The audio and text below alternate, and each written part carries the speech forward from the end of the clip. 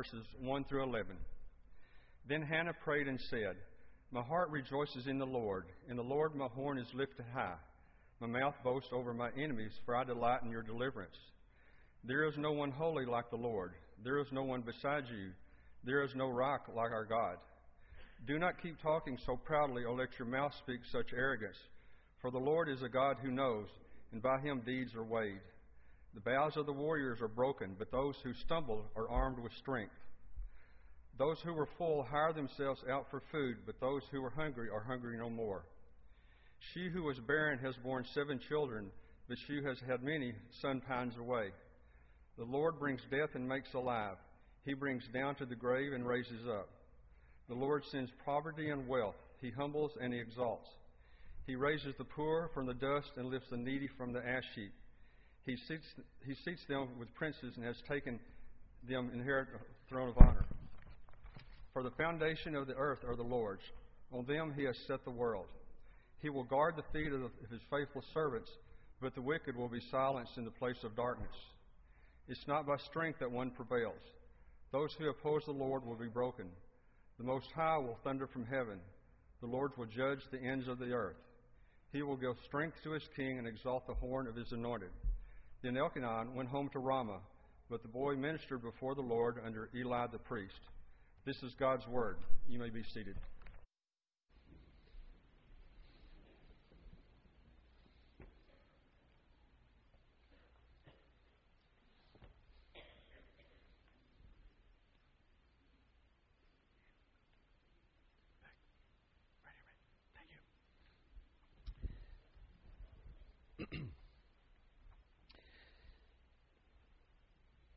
Father, we stand before you humbly. We pray, Father, in modesty,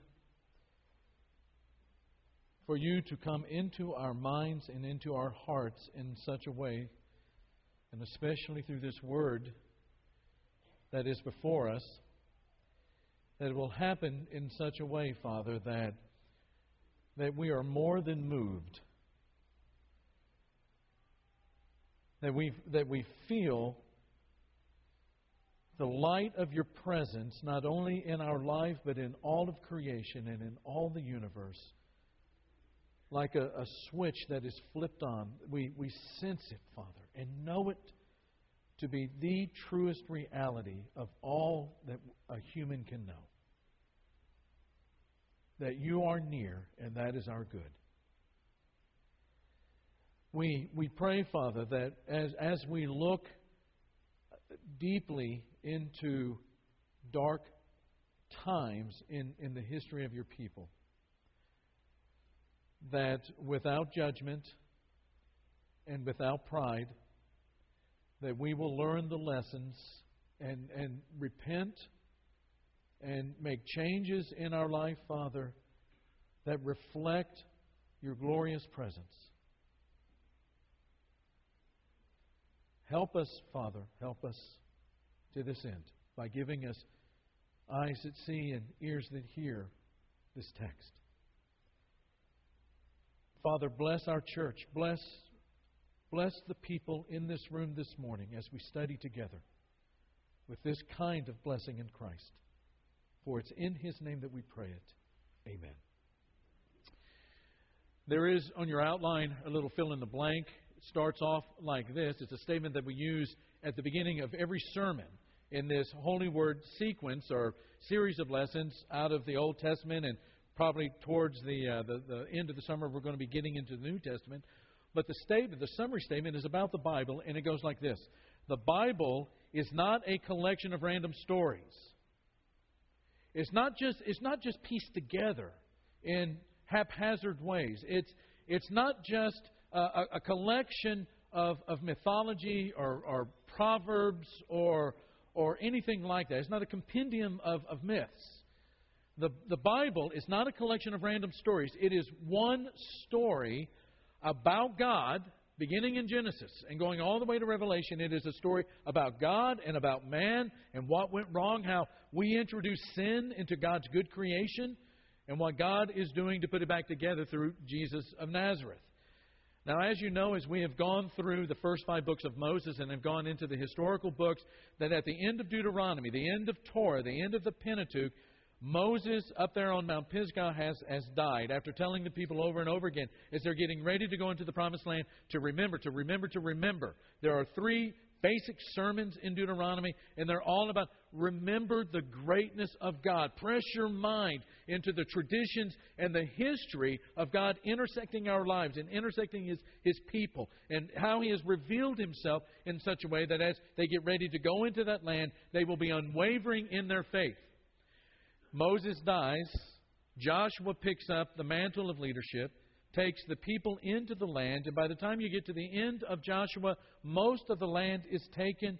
Most of the tribes are settled down. Joshua gives a rally speech, and then he too dies. Now, last Sunday, we looked at the Judges. And the Judges, it's not a high point by any stretch of the imagination. It is not apex, spiritually speaking, of the people of Israel. In fact, we have this summary statement of the book of Judges that went like this. Israel, through violent entanglements and religious malpractice, spiraled down into a spiritual mess. And what you find is that the period of the Judges and all of those activities and events and all of that history, the good and the bad, is basically plowing the soil. It's plowing the land and getting it ready by dropping in the seeds of the desire for a king in the hearts of the people. In fact, Judges ends this way. Judges chapter 21, verse 25. In those days there was no king in Israel, and everyone did what was right where? In his own eyes. Judges is hurtling.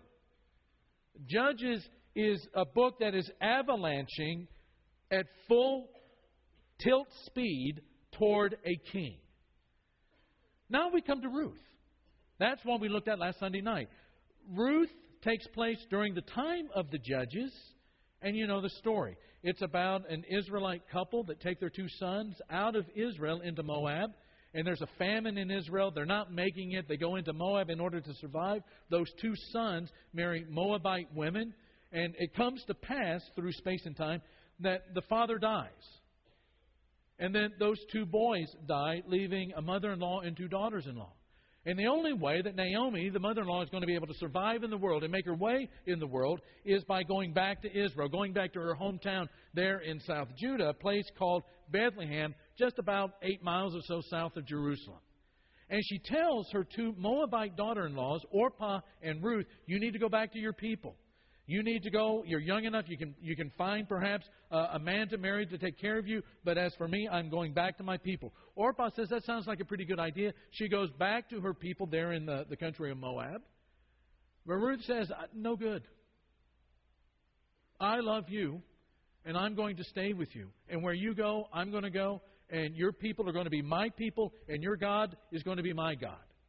And it's a really sweet, sweet book. And Ruth follows Naomi back to Bethlehem and takes care of Naomi, ends up marrying one of the few kinsman redeemers to that family there in Bethlehem, a fellow by the name of Boaz. And it just ends on such a sweet note. I mean, this is the book that gets mentioned in spring weddings. And when you compare it to Judges, you just go, how irrelevant and how unrelated can one book be to the next? Judges, it's kind of dark. Judges, there's some gruesome acts of brutality in there. There's some things that we cannot explain very well, except that human beings are capable of doing this kind of thing. And it's not good. You go to Ruth and you go, wow, that's an optimistic book. And what you have is Judges. Judges is the history of Israel in a dark place. But just underneath the surface, you have Ruth, which is optimistic. And one of the ways it's optimistic is the end of the book, verses 13 through 22. So Boaz took Ruth, and she became his wife, and he went into her, and the Lord enabled her to conceive, and she gave birth to a son. Then the women said to Naomi, this is that mother-in-law, blessed is the Lord who has not left you without a redeemer today, and may his name become famous in Israel. May he also be to you a restorer of life and a sustainer of your old age. for your daughter-in-law, who loves you and is better to you than 7 sons, has given birth to him." Then Naomi took the child and laid him in her lap and became his nurse. The neighbor women gave him a name, saying, "A son has been born to Naomi." So they named him Obed. He is the father of Jesse, the father of, say it, David. Now these are the generations of Perez. To Perez was born Hezron, and to Hezron was born Ram, and Ram Amminadab, and to Amminadab was born Nahshon, and to Nahshon Salmon, and to Salmon was born Boaz, and to Boaz Obed, and to Obed was born Jesse, and to Jesse David. The book of Ruth ends with an emphatic, optimistic note. David, the great king, is coming. David, the king, is going to be coming. That's how that book ends, in light, and no pun intended here, in light of all of the darkness that Judges is about. But not quite yet. Which brings us to the beginning of 1 Samuel, our book du jour. The history of David begins with some very interesting characters. 1 Samuel opens with a story about another very famous and very special woman by the name of Hannah. Hannah is married to a fellow by the name of Elkanah, and she is unable to have children. And in Israel, during this period of time, that is a source of great sadness to Hannah. Her heart is broken because women who were able to have lots of children in that time, in that day, were in many respects national heroes in Israel. And Hannah is in this polygamous marriage with another woman by the name of Peninnah, who has lots of kids, has lots of children. And from time to time, because Elkanah loved Hannah more and would give her a double portion when the food was being divided, she would take those children and kind of rub Hannah's face in it. And Hannah would grieve. And Hannah would take her broken heart to God. And Hannah makes a vow to the Lord, and her prayer is answered by giving birth to a son whose name is Samuel. And Hannah fulfills the vow that she made to the Lord. She sends Samuel to live with this fellow by the name of Eli, who is sort of a priest and a judge at the same time. And with Eli, he grows up and he is dedicated to the Lord. And Samuel, too, will judge Israel. And while all of this is going on, there is trouble brewing over on the Gaza Strip, over on the western shore of Israel, right up next to the coast of the Mediterranean. The people of the Philistine nation are rising up again. And so you have the Philistines. And Israel, again, goes to battle with Philistia at this place called Aphek.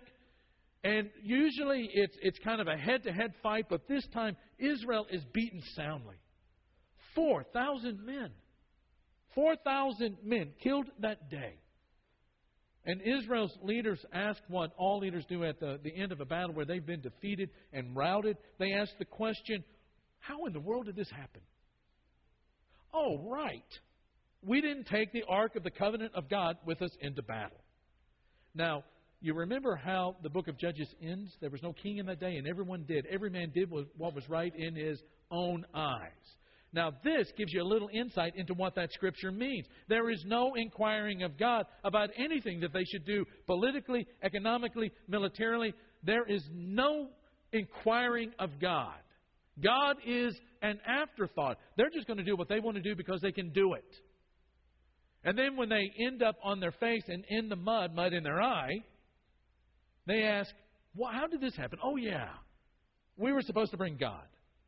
And so they go to Shiloh, pick up the ark, they carry it into battle again, thinking that this time, because we're taking the Ark of the Covenant in front of us, it's like we're taking a Panzer tank into battle. They think we're going to win. But they are beaten again by the Philistines. And while Israel is fleeing the field of battle, the Philistines capture the ark. Israel does not have the Ark of the Covenant with God now. Philistine has captured the ark, and ironically, they capture it at a place called Ebenezer, where a stone was set up, where in 1 Samuel chapter 7, Samuel's going to say, this is the place where God helped us. And in that period of time, in that battle with the ark being stolen, Hophni and Phinehas, who are the real biological sons of Eli, they are killed. It's a dark time. The successors to Eli are dead. and word gets back to Eli, who's about 98 years old. The Bible says that he is a hugely large man who is sitting on a stool, and when he hears that his sons are dead, he falls over backwards, and his neck is broken, and he dies. And now Israel does not have its recognized leader in Eli, nor do they have his successors. And on top of that, and worse yet, the Ark of the Covenant of God is in the hands of the Philistines. It does not get much darker than this. Well, those Philistines, they think that they have captured the greatest thing in the world. And you can just kind of imagine. I guess I kind of grew up having read all those J.R.R. Tolkien books that the Philistines kind of look like orcs. And which is not true at all, but I just kind of had this feeling that they look like orcs. But these Philistines, human beings, take the ark back to Ashdod, one of the great 8 cities of the Gaza Strip there, of the land of Philistia, and they set the ark up in the temple of their god Dagon. And a funny thing happens. They set that ark down thinking Dagon is ruling over the Ark of the Covenant, the God of Israel. And the strange thing they discovered the next morning, with a statue of Dagon has fallen over. And it's actually lower than the Ark of the Covenant. And so they set him back up. They go to bed that night, come the next morning, find the exact same thing. Very curious. They find Dagon toppled over with his head and his hands broken off. And then we read chapter 5 and verse 6, the Lord's hand was heavy on the people of Ashdod and its vicinity. And he brought devastation on them and afflicted them with tumors. And it gets worse and worse and worse and worse and worse and worse. And after 7 months, we're now in 1 Samuel chapter 6. The ark is returned to Israel, and it is stored in the home of Eleazar of Kiriath Jearim, and it's stored there, kind of in his garage, for the next 20 years. Now, during this period of time, because the ark has come back, there's a bit of a mini revival in Israel. But you know, when things are dark and things are not good, and people's hearts are not really into it, they get excited for a short period of time. But the revival does not last very long. And it leads to this point in history where the people do not want to judge. What they want is a king. And so they say to Samuel in chapter 8, verse 5, "You are old and your sons do not follow your ways. Now appoint a king to lead us." But here's the kicker. Appoint a king to lead us, such as all the other, what, church? Nations have. And it's here in 1 Samuel that we're introduced to Saul. Saul is tall, dark, and handsome. Saul is kind of the, and I don't know if I'm speaking for all the women, Saul is sort of the George Clooney of Israel. And he's tall, he's dark, and he's handsome, and he looks good with a beard. And Samuel anoints him king, and Saul really begins well. And it's kind of, read it for yourself, but it's kind of a funny story how he becomes king, but he begins very well. He begins well by defeating the Ammonites, and he goes to war against the dreaded Philistines, and it's a bitter war, and it's bitter war all the days of Saul's life. But soon there are flaws in his character that begin to show up. There are character flaws. There are red flags, spiritual red flags, that begin to be raised in the eyes of those that are spiritually sensitive in Israel to the kind of character, the kind of person, the kind of presumptuousness that has come into the heart of Saul. It all begins to show up, and what they discover is that he is not a king after God's own heart. And Saul is told by God to go to war with the Amalekites and to destroy them utterly, leave nothing. Leave nothing. And it sounds awful to our Western ears, our modern ears, but we have to remember that this is not imperialism. This is not a battle where they're to wipe out everything, and it's imperialism where Saul is to accrue power and wealth and influence by the booty and the loot that he takes away from the Amalekites. This is really justice, and that's why they are utterly, the biblical word, utterly destroyed. Amalekites were a brutally cruel people. But Saul does not obey. He captures their king, Agag, keeps all the choice livestock. And it's in this event, more clearly probably than any other event, that sadly Saul reveals he is like all the other kings of the earth. Saul is no different. Saul is like all the other kings of the earth. God wants a king with a heart like God. God wants a king with a heart like God, and it's not Saul. You go back to Hannah's song in chapter 2 that Bob read for us just a minute ago. She sings a song at the birth of Samuel, and at the end of the song she sings in verse 10, He will give strength to His king and exalt the horn of His anointed. You know what that word is in Hebrew? Messiah, the Messiah. Exalt the horn of His Messiah. In Greek, the Hebrew word is Christ. Hannah sings a song about a king long before there is a king in the land of Israel. And she sings about the king with the heart of God, the Messiah, God's anointed. He's going to be the one that will be a deliverer. He's the one that is going to strengthen the weak. He is the one that is going to feed the hungry, the barren. Where there is no life, there will be life. The barren will become fruitful. It is a vision of a king who will use his power like God uses his power. In other words, he is going to be one who serves in order to lead. Do you know how he attracts people to himself? Not by power, but by blessing. He attracts people by serving them. Saul is not like this. And so Samuel weeps. Samuel is grieved. And in verse 11 of chapter 15, he's up all night crying.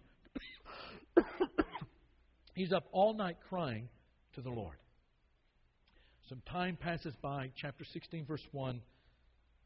The Lord comes to Samuel and says, How long will you mourn for Saul since I have rejected him as king over Israel? Notice that he doesn't say you shouldn't grieve. God doesn't say that. God says there comes a point where in your life you move on. He says, How long will you mourn for Saul since I have rejected him as king over Israel? Fill your horn with oil and be on your way. I am sending you to Jesse of Bethlehem. I have chosen one of his sons to be king. So Samuel goes to Bethlehem to the house of Jesse under the guise of worship, because Samuel would show up and he was either going to lead the people in worship or he was going to say something terrible about the way that they were living, sort of a negative prophecy. And so when he gets to Bethlehem, all the people come out and go, Hey, are you for us or against us? Is it peace or what? He says, I've come to worship. And the sons of Jesse, as you know from the story, are paraded in front of Samuel. The first is Eliab, who is also a very, very tall guy. And Samuel makes the same mistake that he made with Saul, who was just huge. He looks on the outside and thinks that by seeing greatness on the outside, that there's greatness on the inside. Church, big mistake. And we can look at Samuel and say, oh, wait, what is he thinking? He's a man of God. Doesn't he know that God is after the heart? Doesn't that sound a lot like us and a lot like the people in our town? People spending a tremendous amount of energy and spending a tremendous amount of money on building a great image or a great appearance, even to the detriment of their health from time to time.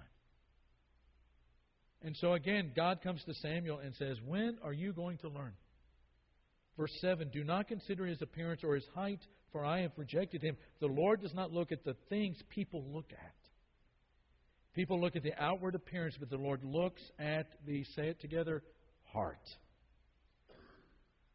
Oh, we consider money, we consider beauty, we consider power, we consider stature. All of these things are social currency. They don't matter. It's about the heart. And then an astonishing thing happens. All of Jesse's sons are marched out. Ding, ding, ding, ding, ding, ding, ding. They all come out like ducks in one of those shooting galleries. And each time they come out, God goes, not this one, not this one, not this one. None of them are chosen by God. And Samuel says, this is kind of odd. One of your sons is supposed to be king, and yet God has not chosen any of these. Is there somebody that we've forgotten? And Jesse goes, well, that's all of them except the little one. The forgotten one. The one that's out in the field, sort of far away, keeping watch over the sheep. And Samuel says, go get him. And Jesse sends for him. And in this very, very dark time, David walks into the room. And God says, that's the one. Anoint him. And he is anointed by Samuel, and the Spirit of God comes upon him. And for the first time, we're introduced to the character of David. Of David. Now, a couple of things we want to consider about David. We're going to talk about him tonight in his battle against Goliath, and then we're going to look at him again at the end of his life next Sunday morning as we think about the temple and his heart for God and building a place for God to be worshipped by all of Israel. But here we're introduced to David. A couple of things to consider about David being anointed. Number one, the anointed of God tend to not be the world's choice because they do not look the part culturally speaking. This morning in the honeymooners class, the young couples class, we were talking about how God takes this shepherd from South Judah in this little town called Tekoa and sends him up to the 10 tribes in northern Israel who are experiencing military success, economic success. They're in ascendancy while everybody else around them is kind of descending in power. And God sends this shepherd guy to speak his message. And then secondly, not only does the anointed of God not always look the part, but number two, the anointed of God suffer. The anointed of God suffer. And that's part of the first period of David's life. And boy, does he suffer. Saul is on the throne, and he's going to be on the throne for a while. And Jonathan is his son. He's the heir apparent. And I have to say, by the way that the Bible reports the kind of guy that Jonathan is a great dude.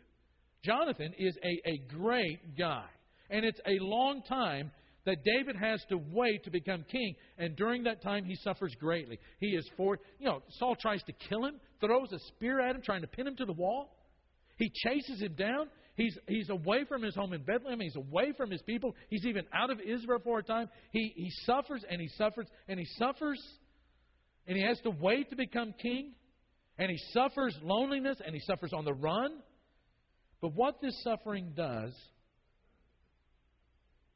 is to cause his heart to long for God. He is isolated. He is alone at times. He is being sought. It is unjust. He doesn't know how he's going to take care of himself or how he's going to survive. The only thing that he can learn to do is to trust God and to trust God and to trust God and to trust God. The way that God has always come through for him since he was a boy watching sheep when a lion and a bear came after him. And God gave him the victory over those two predators. Saul, on the other hand, goes straight to power. Straight to power, straight to the throne. And it seduces his heart. David, on the other hand, learns obedience through what he suffered. Now, we spent some time back in, I think, 2010 or 2011. We spent several weeks going over the life of David. I hope you remember those sermons. If not, hopefully you've read through the David saga multiple times in your life. And one of the things, if you're familiar with the David story and know that he is the anointed person to be king and becomes that king, that he really makes a lot of blunders. Makes a lot of blunders. There's that whole story with, how does the guy that faces the giant in Goliath fall to the giant who is Bathsheba? And not just fall to the ground, but fall underneath it with what happens to Uriah. Those familiar with the David story know that he is the anointed. He is the one after God's heart.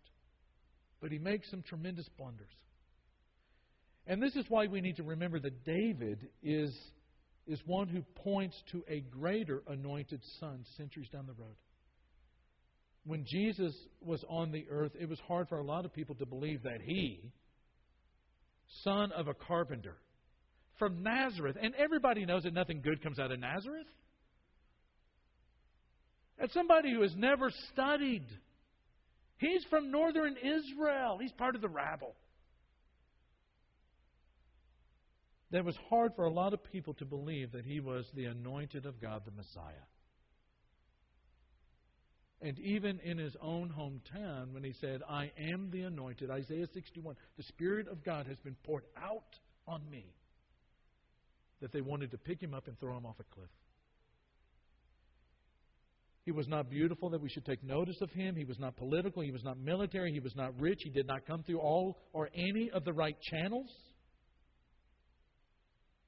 Jesus did not look like the Messiah that was anticipated. And because that was true, Jesus was missed by and large by the people He came to. But also as the anointed of God, He was well acquainted with suffering. Jesus, more than just about anybody else in the Bible, cries. Have you ever noticed that? Jesus weeps. He suffers emotionally. He suffers spiritually when He looks out over Jerusalem and knows what's coming. Judgment. It's not going to be Assyria. It's not going to be Babylon. It's going to be the hammer and the anvil of Rome.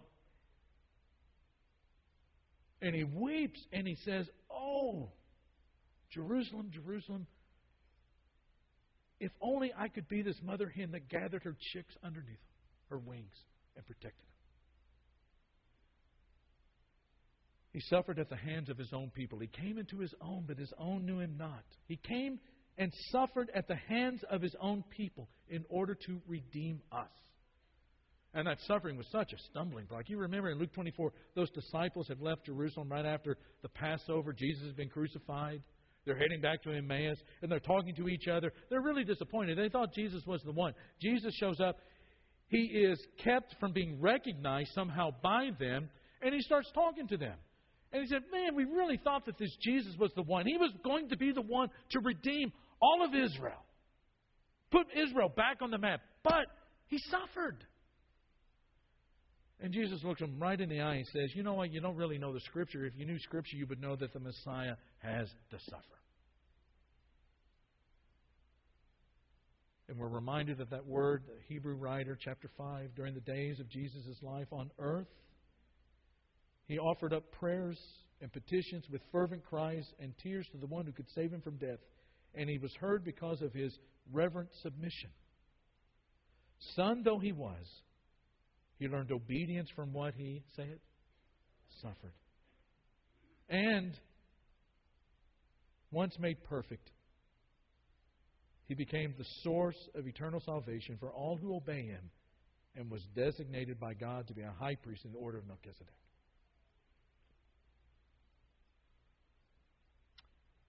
Suffered. You know, in our world today, we don't really like to suffer all that much. Give me an aspirin, give me some ibuprofen. And I'm not a glutton for punishment, don't get me wrong. But we are so quick to run from suffering that we have put such a negative connotation on it that one of the most beautiful things that would ever transform us deals with suffering. Why in the world would Jesus choose to suffer? I mean, in our world right now, with our worldview, our culture, suffering is such a terrible thing. Why would He choose to do it? In our world, to choose to do that is tantamount to some kind of mental instability, emotional, psychological, social dysfunction. And yet He chooses to suffer as God's anointed. That Hebrew writer will tell us later on that for the joy set before Him, He endured and suffered on that cross. He chose to suffer, but suffer for a reason. And it was for that joy that was set before Him. And when you think about it, I mean, Jesus came from God the Father, God the Son, God the Spirit. He came from the Trinity. What more of a beautiful, loving, harmonious, perfect relationship is the God the Father, God the Son, God the Spirit relationship? What was missing that He had to come to earth and through suffering receive it? The joy that was set before Him. And seeing, looking at that joy set before Him, endured, suffered the cross. The only thing that I can think of is that joy was us.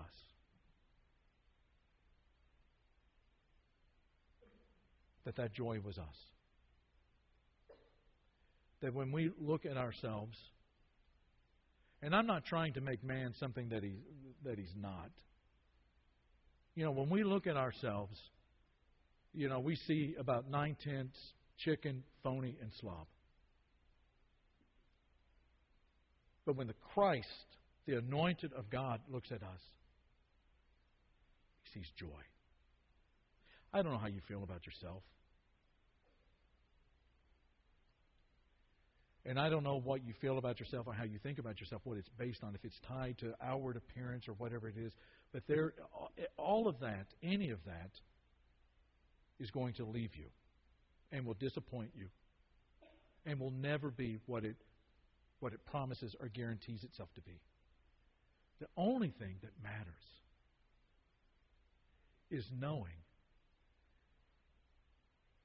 that Christ made you His joy and suffered so that you didn't have to, and died so that you don't have to, that second death. He made you that joy so that when you look at Him, He becomes your joy.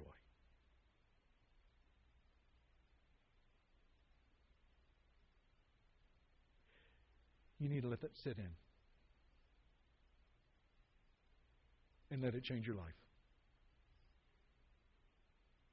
The Bible's not written as a manual for life.